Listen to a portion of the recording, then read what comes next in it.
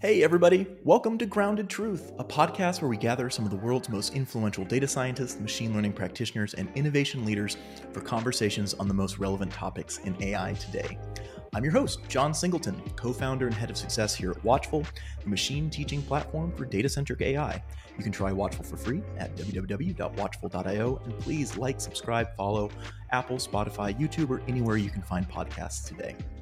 I'm super excited to have Kens Anderson joining us today.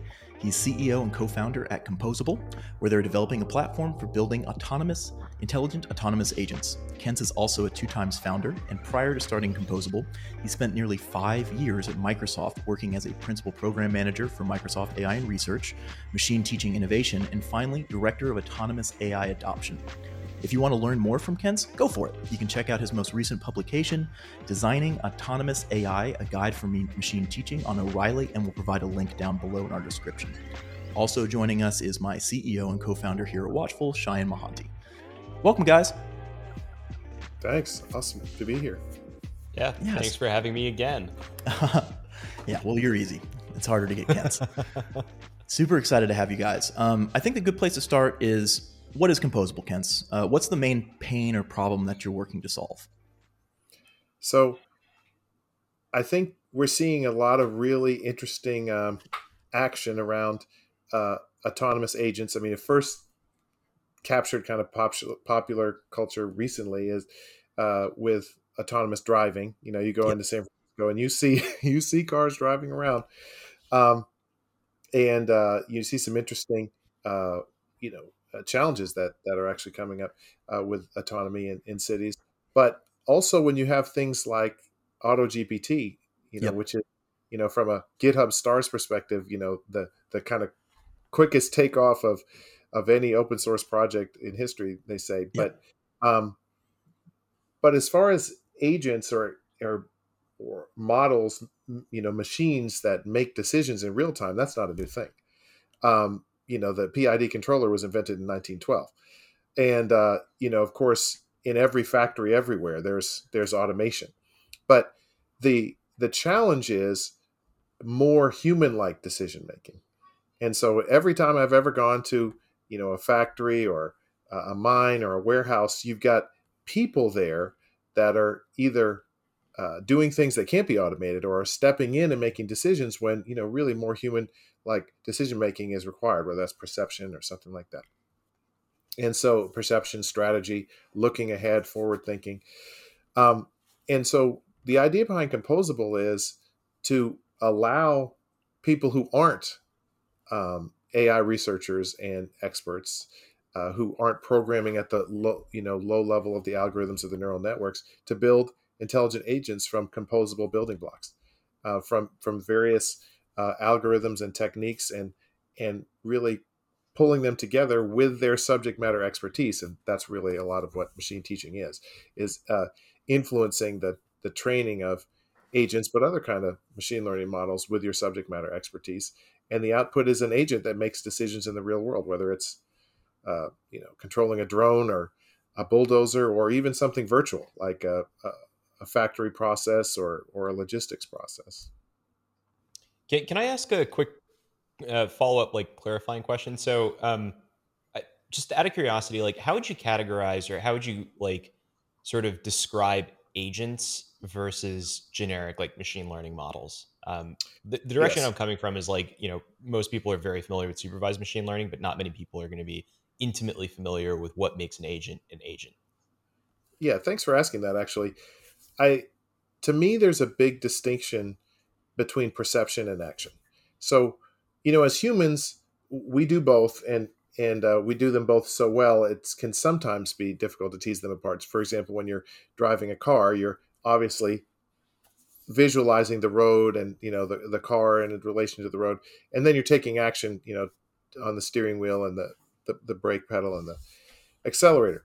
But really, I do think fundamentally perception and action are different things.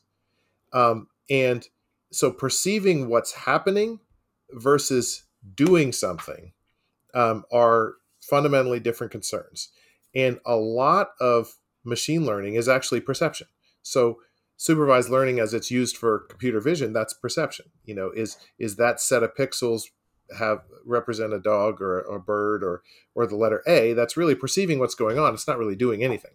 Now, a prediction, I consider that to be perception too. Like when a farmer goes out into the field and she licks her finger and gets an idea of the wind speed and direction and looks at the shape of the clouds and the color of the sky. That's really a form of advanced perception, perceiving whether there's going to be a rainstorm or not. Now, some people will say, "Oh, well, you can use supervised learning for taking action." Well, kind of, but not really.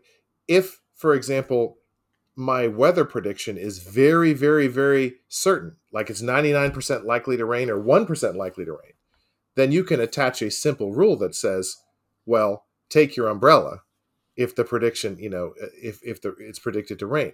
But the take your umbrella action is not actually coming from the perception. It's actually a separate concern. Now, in most cases, where the perception is more nuanced, like it may be 40% likely to rain, then the take your umbrella action is actually a lot more of takes a lot more intelligence, to really make that decision. So to me, it boils down to the difference between perception and action. Got it. So is the argument that like agents blend perception and action together, where classical supervised techniques kind of only focus on the perception and stub action as a separate system or a separate concern altogether? Yes. And then the third category I'd give is, traditionally called controllers.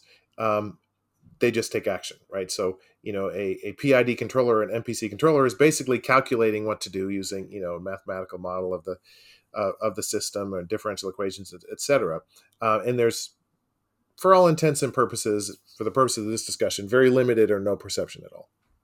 Got it. Okay. So then I guess like an obvious question to follow up with is like, what's the value of blending both together versus keeping the system separate? Yeah, let me give you a couple examples. So, Yeah. Most of my time at Microsoft, I was working on industrial use cases. So I went to a steel mill in Indiana, and the executives asked me to walk up and down the line where they make rolled steel. The last step in rolling steel is it looks literally like a gigantic tissue paper roll or toilet paper roll of steel that's going into furnaces and getting tempered and getting stretched and pulled, and different things are happening to it, and then it gets coiled up, and it's used to make, for example, doors for automobiles or HVAC ducting, etc. And they asked me to walk them down the line and figure out what would be some good use cases for an intelligent agent. And I interviewed the operators that were sitting in these control rooms called pulpits, and the one that I identified was galvanizing the steel with zinc. So you dip the zinc in a pot, you dip the steel in a pot of molten zinc, and then it comes up. And the idea is you have to make, in order to sell it, the coating has to be the right thickness, but it also has to be the right uniformity. It can't be too wavy. And what was really difficult was they said the majority of the steel used to be all for the same application, doors for the big three automakers. But now there's so many diverse applications, there's a lot more thicknesses of the coating and of the steel. And so I was asking the guy, well, what's difficult about this? And he said, well, what's difficult is, and he had all these sensors, showing the waviness profile and the thickness. But then he said, look at that. And he pointed out the pulpit window, and you could see patterns, visual patterns on the steel as it was coming out with the molten zinc still shiny on it. And he said, that's a fish pattern. That's a rainbow pattern. And he said, unless you can look at that pattern and identify what you need to do or how you need to change the controls based on the pattern that's showing up, then you won't be able to do this in an expert way with just these readings. I'll give you another example. I was working with a company, NOV, National Oil Well Varco, and they make oil field equipment like drills and things. And we were talking to an expert machinist. And I said, well, what makes you an expert? And he said, I can hear what's happening. So he said, there's automation software that the engineers use. And then everyone who's not an expert like me, will take the sensor readings to determine whether the spinning tool that's cutting the metal is doing it well. But there's 16 different sounds that will get made. One is called chatter. There's a bunch of other sounds. And he said, if you can't hear the sound, then you're not going to get expert control of that machine. And so we actually built an AI that had a supervised learning module that would identify 9 different sound patterns that were being made, pass that to the deep reinforcement learning model, and the deep reinforcement learning model would take action based on all the sensor readings plus the sound classification. And that's what got it to expert control. Got it. Okay, that's super interesting. And I guess these two use cases are very industrial heavy. I'm curious about your vision of agents for I guess broad question is do you feel that agents should be sequestered to industrial use cases, or do you see sort of a big wide world of agent possibilities? It's a big wide world. So the reason why many folks are focusing on industrial or more sequestered use cases, let's just say sequestered, to use your term, is because autonomy needs to mature in order to function very, very well in more open and unconstrained environments. So if you look for constrained environments, like, for example, autonomous driving inside of a warehouse is a lot more straightforward, safe, successful than autonomous driving out, on the streets of San Francisco, or, because there's so many other things that can happen in these uncontrolled environments. So I think what we're going to see is the boundaries getting bigger as the autonomy gets more and more competent. There is another way to sequester the autonomy to be successful besides putting it in a factory or, the walls. You can also limit its scope. So you're seeing actually a lot of car companies now that are releasing pieces of autonomous driving, and they have different names for it. But you're basically talking about lanes change maneuvers. You're talking about, hands-free driving in certain situations. But they're not saying what some car companies have said. This is, level 4 or level 5 autonomy, and, it's completely automatic self-driving. And that's actually, to me, an effective way to sequester, to be able to say, you've probably seen some of the videos on YouTube where someone will be driving in their Tesla, and then something crazy would happen on the road, concrete, blocks fall off of a truck, and then the Tesla makes some amazing, insane driving maneuver that you'd have to be practically a race car driver to execute, and then the person's emotional and saying, this thing just saved my life. So you could bill Tesla Autopilot as expert driving maneuvers when you need it. That's one way to say it, instead of saying it's, a completely autonomous driver. And that would kind of sequester it and help people keep it in a box, which would potentially keep you from, either overstating capabilities or it failing in certain situations. Yeah, that makes good sense. And I guess so on the flip side of, some of these stories where, the Tesla swerves out of the way at just the right moment and, you see this amazing save. You obviously have the other side of the coin, which is Yes. There are absolutely crashes. There are Hitting cases someone. where, there will be situations where perhaps a human driver would have done better. So I guess the question here is how do we reason about agents when perhaps the cost of making a mistake is extremely It's very high? high. Is that an engineering sort of an engineering discipline type of thing, or is that something that can be innately built into agents themselves? I think it's actually both. There's 3 things I want to say about that. That's very, very insightful question. First of all, if you look at the data, or at least some of the data, Cruise, the CEO of Cruise, published some data or highlighted some data on one of his social media accounts that I saw, and it was basically showing the safety and incidence of accidents of humans, the average human, compared to the Cruise cars. And what you saw is in 3 different scenarios, and I can't remember what the scenarios were, it actually crashed less than humans. So part of it is our tendency to, treat AI like science fiction and, godlike, kind of thing, where we actually don't put on the news every time a human crashes. And so we hold this autonomy to a different standard. So even if it actually is safer, which according to the data that I saw in the location that the data was taken, it actually was safer. So there's the perception, the difference in perception there. But I do think it's an engineering exercise. And that's what you see. Like, I don't know how Tesla Autopilot was built, but for example, when you see like Boston Dynamics Atlas robot, there's actually very little quote unquote modern AI, deep learning and all that. It's a very highly engineered system. That's control theory and optimization, put in, just the right way and engineered in very specific ways. Now, I think that you can get the best of both worlds, and this is what we're trying to do with Composable, and this is what I try to describe in my book on machine teaching, is that if you treat this autonomy at a skill level, then you can use the right AI and controls and optimization and rules, techniques to execute each skill. So I'll give you an example. If you're flying a drone, let's say you're trying to autonomously control the drone, one of the skills you need to master is to be able to maintain stability.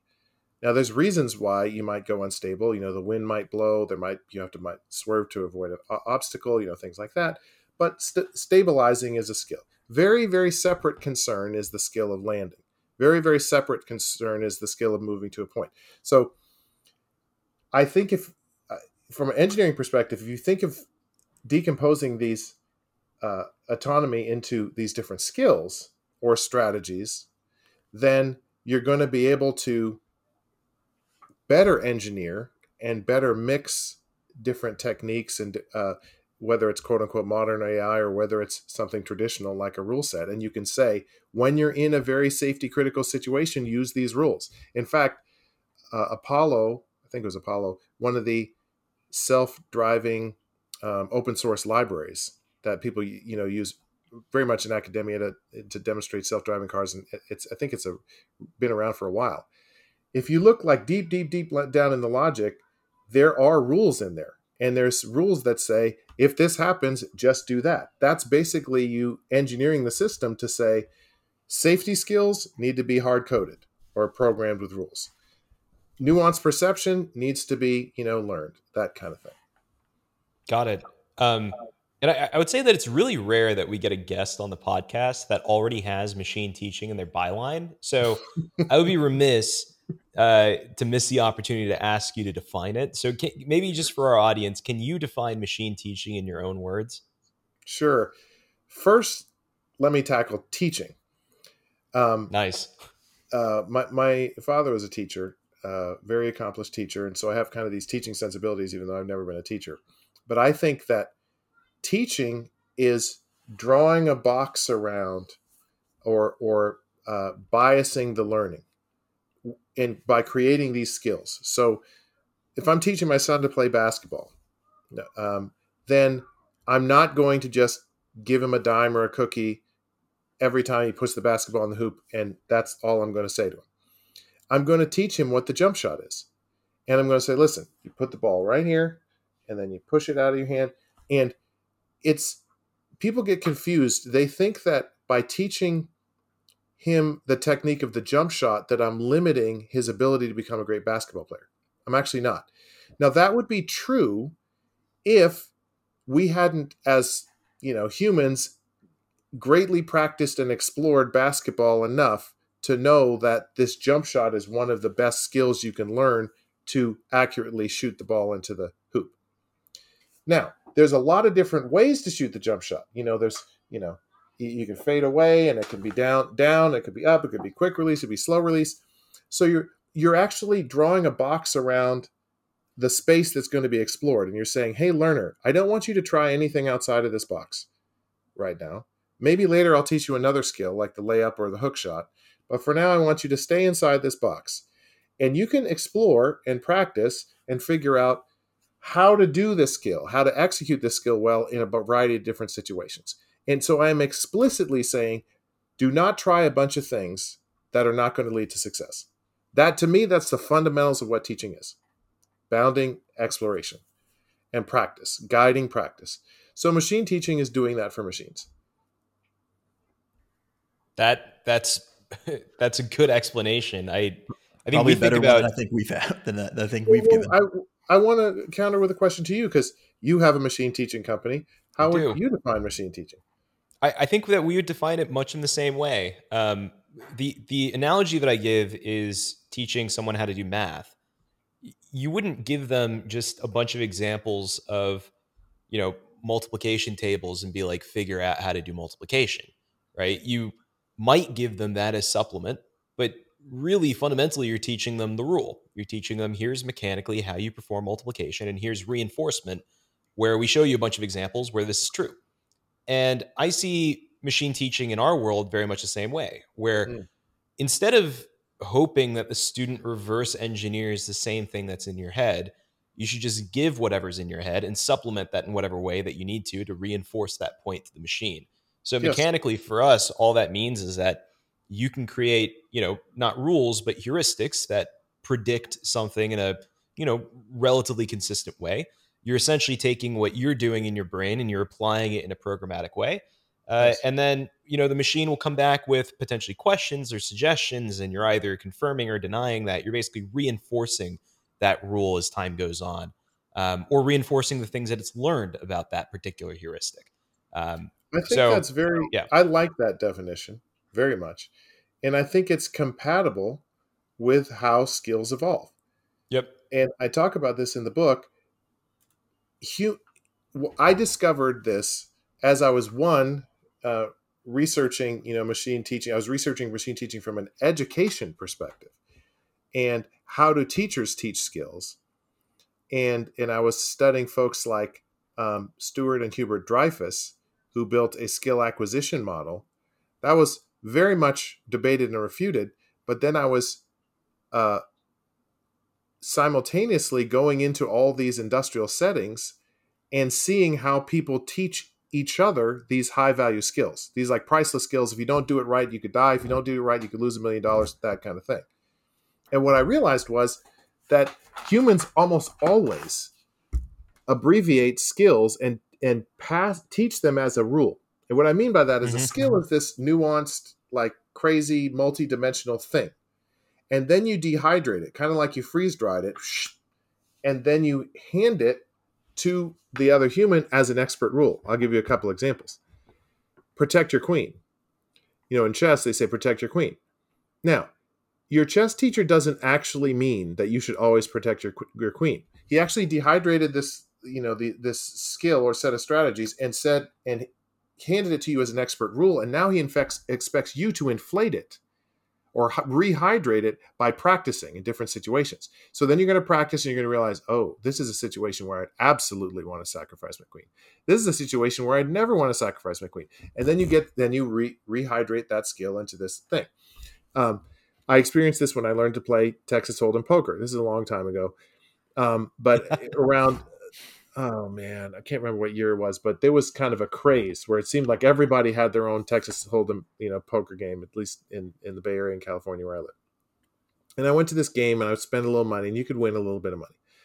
And so I read this book by, I think the gentleman's name is Doyle Brunson. And he basically said, here's the top 10 hands of poker. And this is the rule he gave. If you're dealt a top 10 hand, play it. If not, fold it. Period. Now, he was not intending, and his book was not about just following that rule. But I followed that rule for a long time at that poker game until I started to build the nuance. Oh, I actually don't like ace king that much, even though it's statistically the second highest hand in poker, if I can remember correctly. There's a certain pairs hand that I really like. And then you'd have to read it by the situation based on what other people are doing. Certain hands become more or less attractive. And now I'm building that very nuanced skill, but it was handed to me as this dehydrated packet of expert knowledge. Yeah. What's that famous Einstein quote? If you can't explain it simply, you don't know it, you don't understand it well enough. That's Uh, almost exactly it. If you cannot explain something simply, you don't understand it well enough. And that's one of my favorite quotes for that exact yeah, reason.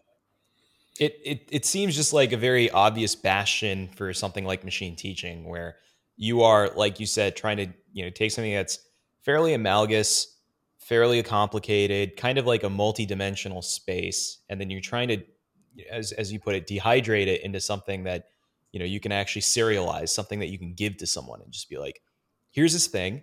It's a good Yes. starting point. At least it's not going to give you all of the nuance that the hydrated version of that information would give you, but this is like the building block for you to rehydrate. And maybe the reason why we do that, I don't know why we do this, but maybe part of the reason why we do this is because it would be almost impossible to hand over that completely hydrated skill. Yeah. I was just about to ask, do you think that the ability to articulate the nuance over time is a hard requirement? This is hotly debated. Some educators and kind of teaching experts would say it's not, and they would put the emphasis on the learner exploring. Yeah. Good learners explore. I move the needle slightly to the other side where I say good teachers teach, and good teachers know what to teach at which time. So so I'll switch the analogy to like the game of football. American football has huge amounts of strategy in it. Many, many, many, many, many strategies. And so you don't get great coaches teaching American football, I mean to youngsters, by letting them know about all the strategy at once.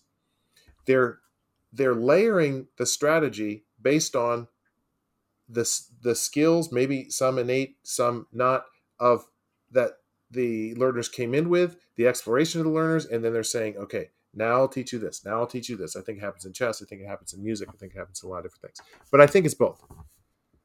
John, Got it. I think it's both. I want to make this really concrete. So like today we have LLMs as sort of like the new hotness that everyone is talking about.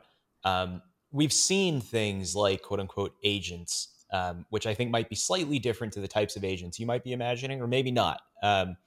So I'm just curious, like, tie this together for me. Like, what does the world of machine teaching, LLMs, and agents look like? Nice. Like, paint me kind of what the future looks like in your mind. I love it. I love the question. And it goes to the earlier question, which also is, what kinds of things can agents do? Because agents can do very virtual things. You can have a stock trading agent that doesn't really do quote unquote anything in the physical world, like even though it can have very real world implications. Things like warehouses are the same thing, but LLMs are extremely powerful.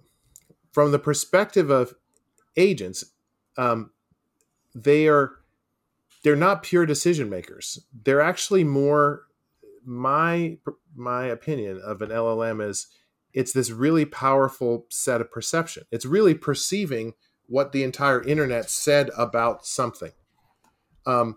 So using an LLM by itself as an agent is kind of like asking the internet, asking Reddit, how to do, and then fill in the blank, drive a truck or whatever, and then doing exactly what it says. Now, for more common tasks where there's more expertise out there on the internet, you're going to get better results, like how to, book a vacation or book a good vacation. But the more specialized the skill, the worse it's going to be. So, for example, and this is a big misconception about expertise, is we assume that the intelligence is the expertise. It's not. Because I can be an expert chess player, a amateur jazz musician, a reasonable writer, but a very, very, very poor tango dancer. I'm just as intelligent. It's the same intelligence across that spectrum, but my competence can be very, very different.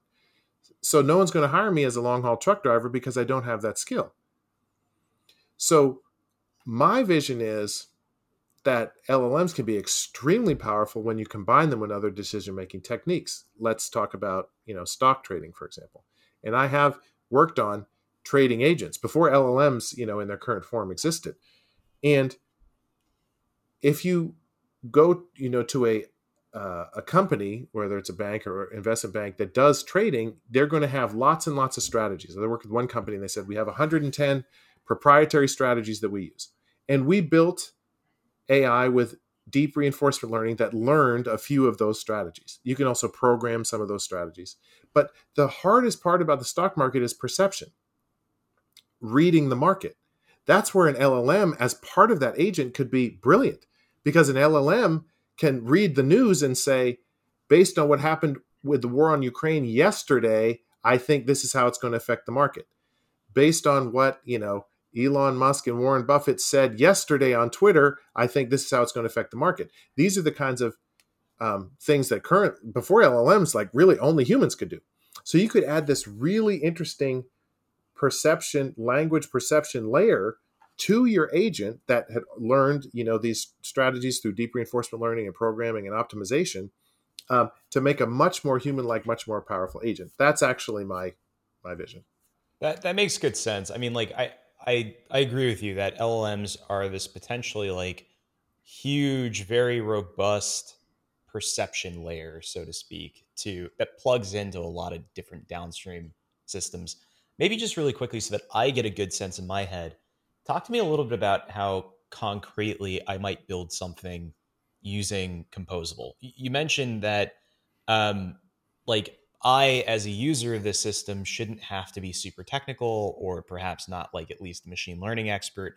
I Yes. might know, I assume, some Python, and I'm a software engineer at a minimum, Yes. maybe, or at maybe a maximum.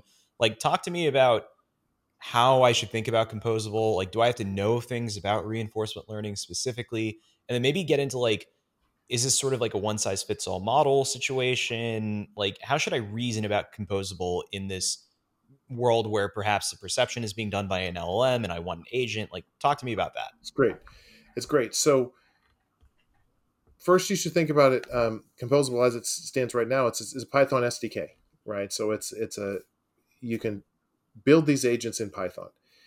Now, we've abstracted away a lot of the things like the mechanics of the deep reinforcement learning algorithm, the DevOps, like the containers and the container orchestration, things like that. But the first thing you need to train an agent is you need a simulator, and that simulation could be a supervised learning model, but it needs to predict what will happen when you do something. So let's take a robotic arm. You got a robotic arm that's going to pick up objects and place them on another. That's very, very common task in research and practice. You need a simulation model that will say, well, if I actuate these 7 joints in this way, then what position and acceleration and velocity will the robot be in? And that there's lots of simulation packages out there, but there's also lots of ways to take data from a robot, for example, and use it to use supervised learning and other techniques to build a model. You take that model and you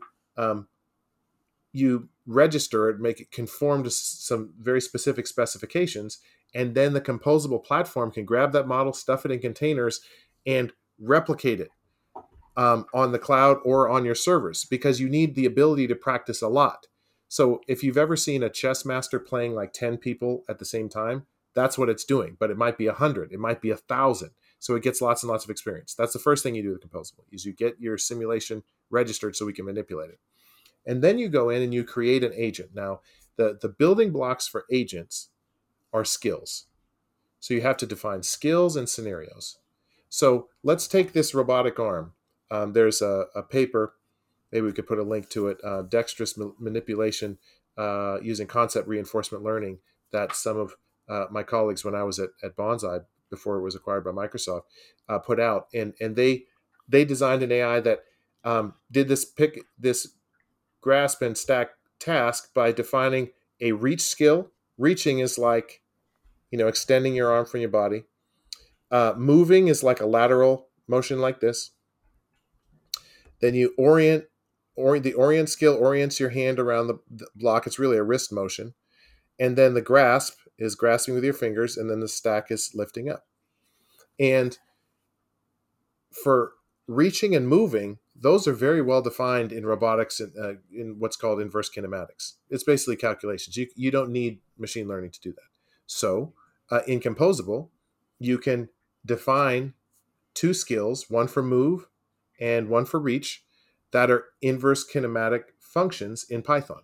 So you can define a skill in composable in one of two ways. You can either learn it with reinforcement learning, or you can pass in an arbitrary Python function that will execute that skill. So that function could be an optimization routine, it could be a set of rules you programmed, or in this case, it could be inverse kinematics. Now, orienting your hand around a block, grasping a block, especially of different shapes, sizes, different positions, that's difficult. So we might use reinforcement learning to find three skills for orient, grasp, and stack, and set trainable equals true. That tells the system you need to go learn this with deep reinforcement learning. And then there's one additional skill, what we call a selector. A selector skill is a supervisor that decides when you should be using each of those skills. So when should you start? When should you be reaching? When should you be moving? When should you stop orienting your hand around the block? And when should you grasp the block? And then you can orchestrate those skills in the selector. You might say the skills need to operate in sequence. So there's one way to do this where you say it would look very mechanical, but you'd say, I want you to reach first, then I want you to move. Then when you're done moving, I want you to grasp, then I want you to stack. In real life, you'd probably be reaching and moving, kind of reach, move, reach, move, reach, move, move, move in this kind of smooth thing. And when you're close, then you orient, grasp, and stack. But you can manipulate or dictate the orchestration of the order that these skills should be and whether the skills need to be in a loop. So if you're doing a bipedal walker, for example, you've got to lift your leg, plant your leg, swing your leg, but then it goes into a cycle. You have to repeat that cycle. So in less than 100 lines of code, you're going to be able to define your agent, define your skills, and then the third thing is define the scenarios that it needs to operate in. This is actually really important, and I want to get your take about scenarios from a data perspective in a minute. But from an agent perspective, scenarios represent the different situations. Is the thing you're grasping and picking up heavy? Is it light? Is it round? Is it slippery? Is it big? Is it far away? Is it close? And then you define your scenarios using ranges of parameters, and the AI will be forced to practice in each of those scenarios to make sure you succeed. Yeah, that's super intriguing. In terms of my take on scenarios, I have lots of thoughts. I always like thinking about how software testing has evolved over the years. Mm-hmm. Unit tests are obviously like kind of everyone's bread and butter, but they're really not that great from a true testing perspective. They're Why do you great say from that? like, yeah, they're great from like a documentation perspective, and just like if I'm another engineer and I just want to make sure that like my change doesn't break something obvious, like they're great. And maybe I want to know how something is typically used, like they're great for that. But they're really bad for cases where there is potentially a lot of room for error and unknown possibilities in terms of like introduction of error. So I think of robotics as like a very obvious case. You know, to your point, there could be lots of degrees of heaviness. There could be a lot of degrees of slipperiness. There could be a lot of degrees of shapes and just Right. like dimensionality. There's a whole bunch of reasons why some part of that process would fail. And I think like, you know, the physical world is rife with this, but so is the virtual world. So as we think Okay. about just pure data, there's an infinite number of ways that a human being can write some amount of text. Mm-hmm. And therefore, there's an infinite number of ways that a system designed to classify or segment that text that text could fail. So, in cases like that, I draw a lot of inspiration from techniques like fuzzing, where you have some amount of bounds. You know, you have some universe of known possibilities, Yes. or at least some gates. You mentioned, you know, ranges, for instance. I think that's like a Mm-hmm. good way to put it. If you're familiar with like Haskell's quick check as an example, like it will try a whole bunch of different, you know, somewhat random combinations as long as you define what the shape of data you're trying to pass in is. I think that there is room for invigorating an approach like that with some statistical bounds that are learned. Yes. So In here's industrial like, engineering, we call that particular thing you called fuzzing, we call that a design of experiments. And in a oh, design of great. experiments, you go through and you decide your ranges, and then you shut down the plant, and you program in all the ranges, and then you run the plant through these randomized scenarios so you can see what will happen, collect data and see what will happen. Yeah, I think so. In my mind, whether we're talking about agents or just the perception side of kind of like the equation, I think something like that needs to exist where we can say, look, here's what normal looks like according to the data that we have. Right. And here's what we know to be kind of like possibilities. Here's what, the ranges are, so to speak. And I want you to show me where my assumption fails. Where does my perception layer stop being correct? With Yes. what shape of data or with what shape of input? And then I want to Beautiful. work backwards from there to make that system more robust. I love the fact that you're using the term shape, because topography, maps, and geography have been used as an analogy, and a very appropriate analogy for state space exploration, for learning itself, and for optimization for a very long time. And I think it's a very appropriate way to think about learning. Learning is exploring some unknown space, and you can't get around it. All data is record of previous exploration. Yep. And here's the problem. If you don't keep track of those scenarios you're talking about, your exploration may not be complete enough, which is why, I was talking to a visual effects expert who works in Hollywood films, and he was saying he was using LLMs like Stable Diffusion, Midjourney to create some images. And he said, when I was working with African-American, generating images for African-American women that were, I think he said teenagers to 30 years old, no problem. Much, much older, 70 years old and up, no problem. But middle-aged African-American women, he said he couldn't really do it effectively. But that's because the data didn't fully represent the state space. There just aren't, it's not there. Yep, totally. So what do you do about that? Yeah, it's a good question. So there's obviously like a ton of research in the space, right? Like there's generative techniques for synthetic data generation. There's lots of different ways that you can do like data augmentation to take pre-existing data and just sort of mutate it enough to where you can get reasonable coverage. Right now, my strong opinion that is loosely held is that this requires a human in the loop in some capacity with really clever tooling. You need to be able to show a human where the gaps likely are, but a machine doesn't have enough context by definition to fill those gaps. So you need to surface issues proactively and have humans fill in those gaps in whatever way that makes sense. I agree with you. I very strongly agree with you. To me, those are tools for teachers. Yeah, totally. Because you're saying to the teacher, here's the other really convenient thing about working in the industrial space is you have longtime experts who have explored the space for decades. So you have people that I would go into that same steel mill I was telling you about, and I said, okay, well, what are the strategies you use for controlling this equipment? And they filled 2 whiteboards with strategies that they use and teach. But that's all from previous exploration. Like, you don't just get that for free. You have to explore.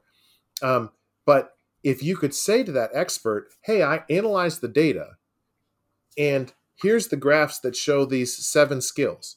And they might say, oh, these 5 skills, I know exactly what they are. And they would name them and label them. But they might say, these 2 skills I've never seen before. I don't know what they are. Or this skill, we've always thought that there was a skill like this out there. We've never known how to use it, so we never used it. Right. Yeah. So I am not a reinforcement learning expert, so I apologize if this question is dumb. But one of the I sat in on a talk by the AlphaStar team. This is my first exposure to reinforcement learning, and one of the things that really stuck with me out of that, I think it leads very well to what we're talking about, fuzzing and kind of these defining scenarios and ranges, is diversity. There was this moment where they had 32 or whatever the number of agents was trained, optimized on basically this same set of rewards. What they found is they would never get an optimal strategy out of it because they had a homogenous group. And I think, kind of in hindsight, it's somewhat obvious. But what they did find was that by introducing degrees of diversity on quote unquote like on basically on reward functions effectively, they were able to converge on an optimal strategy and eventually got AlphaStar, which was better than humans, yada yada, with the whole story. And do you think that and I think this is very apt for the LLMs. There's a leak yesterday or the day before about how GPT-4 is really just like 16 GPT-4-esque 111 billion parameter models effectively acting as a mixture of experts. Do you believe that maybe it's by application, that there's like one agent for you said like a skill or maybe an application to rule them all? Or is diversity kind of a requirement in taking approaches, and particularly as the problem space becomes more open-ended? We get out of industrial where it's like, did this coding stick or not? It's almost a 1 or 0. I'm sure there's some degrees within there, but did it work or did it not? But in the realm of like, natural language or dealing with humans or anything that where the line between executing on the skill has a lot of variation and a big range of what could be considered acceptable from far expert to it just did the job. It's a beautifully nuanced question. So first, the mixture of experts. Those folks that programmed that or that built that mixture of experts, they were practicing machine teaching. That's what machine teaching is. They were identifying expert LLMs that were particularly specialized to specific types of data. And I don't know what there's some huge space, and they said this region, this looks different fundamentally mathematically than this region, and so and then they had what we would call at Composable a selector, this supervisor that's responsible for blending. Now, one of the things that deep reinforcement learning is really, really, really good at, and they didn't use deep reinforcement learning in the mixture of agents, even though ChatGPT does use deep reinforcement learning for human feedback. Deep reinforcement learning is really, really good at blending together this kind of ensemble by saying, use this at this time and use this at this time. But the thing that I think is really interesting is when you translate the term skill to a word like strategy, where a strategy is basically a labeled skill for use in a particular scenario. That's how I define a strategy. It's a human readable, human labelable skill. Human labeled skill that you use in a particular situation. Folks often, especially with optimization backgrounds, talk about optimal policies. When you're dealing with especially adversarial situations, the stock market, chess, etc., Go, and lots of driving, there is no optimal strategy. One, because the state space is too big. There's a good chess strategy, there's a clever chess strategy, but there is no like one, best strategy. But the strategies that will be effective also change over time because the adversary changes over time. So, for example, there's this great article about comparing business strategy to video games, and in for gamers, which I'm not, but there's often a swarm strategy. A swarm strategy is many units, and they go but then there's also the opposite is kind of a tank strategy, which is you got this huge, powerful unit which can absorb a lot of damage and deal out a lot of damage. And they compared that to, for example, Amazon and Shopify, where Amazon is the tank, in e-commerce, and Shopify, they help folks create, I don't even know, if it might be millions, hundreds, thousands, millions of stores. And in the article, they said swarms in video games and swarms as a concept win over time.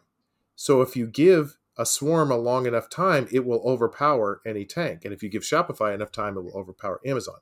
So what is the optimal strategy? Well, it depends on how far you've evolved, and it depends on what your adversary has done. So I think it's actually much more about using machine teaching to properly define or cleverly define some reusable modular skills and assembling them together in different ways so that your agent, or maybe a person in collaboration with an agent, can come up with unique strategies that improvise to the new situations. Yep.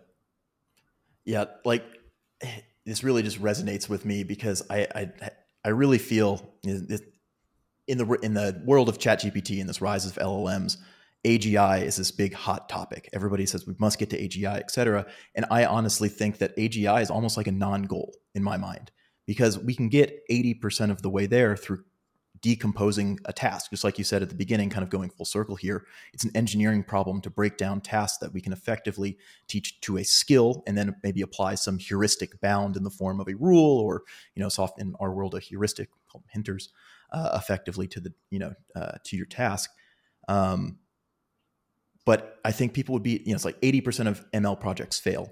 Why? Largely because they're not doing the work to decompose into what's actually going to be effective. When, as the first salesperson in the company and talking to 1,000 data scientists, I can tell you the first thing out of most people's mouth is they want a Turing prize or just AGI in a box. Do the thing for me. I want the box that does the mission thing.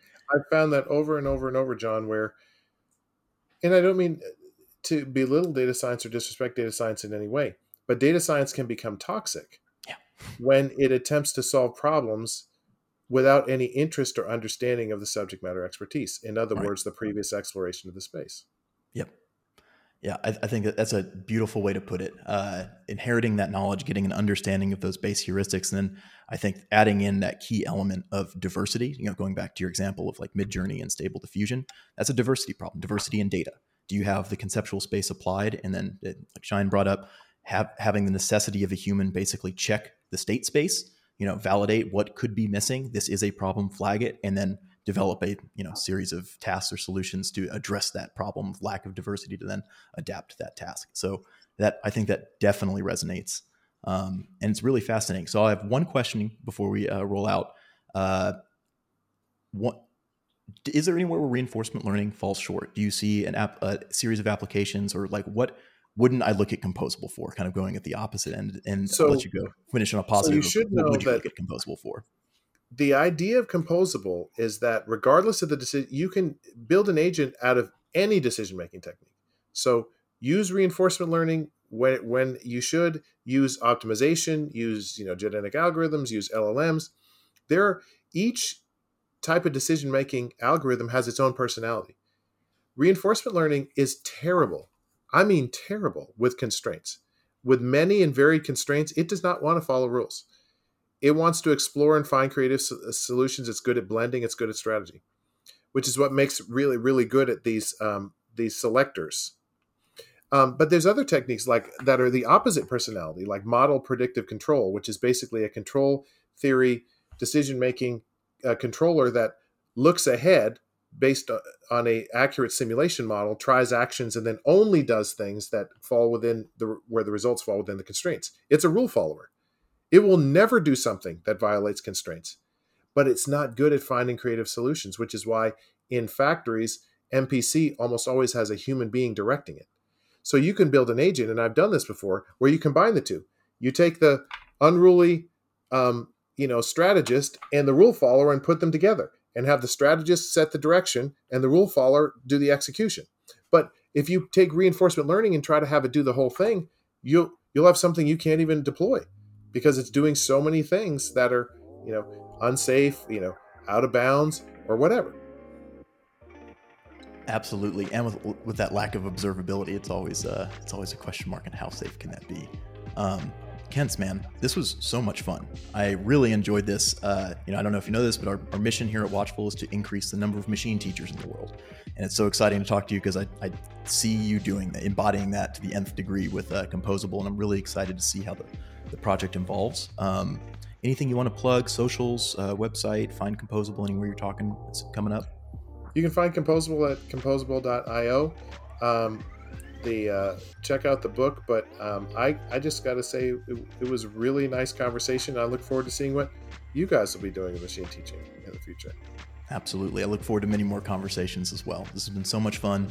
Cheyenne, thanks for joining. Kent's really enjoyed it. Everybody listening, thanks so much. This has been Grounded Truth. Again, my name is John Singleton, co-founder and head of success here at Watchful. You can find us at www.watchful.io. And for the links to the papers and the book, Kent's book, as well as Composable, you can look below. We'll add them to the description. Thanks so much, everybody. Really enjoyed the chat, and talk soon. Bye.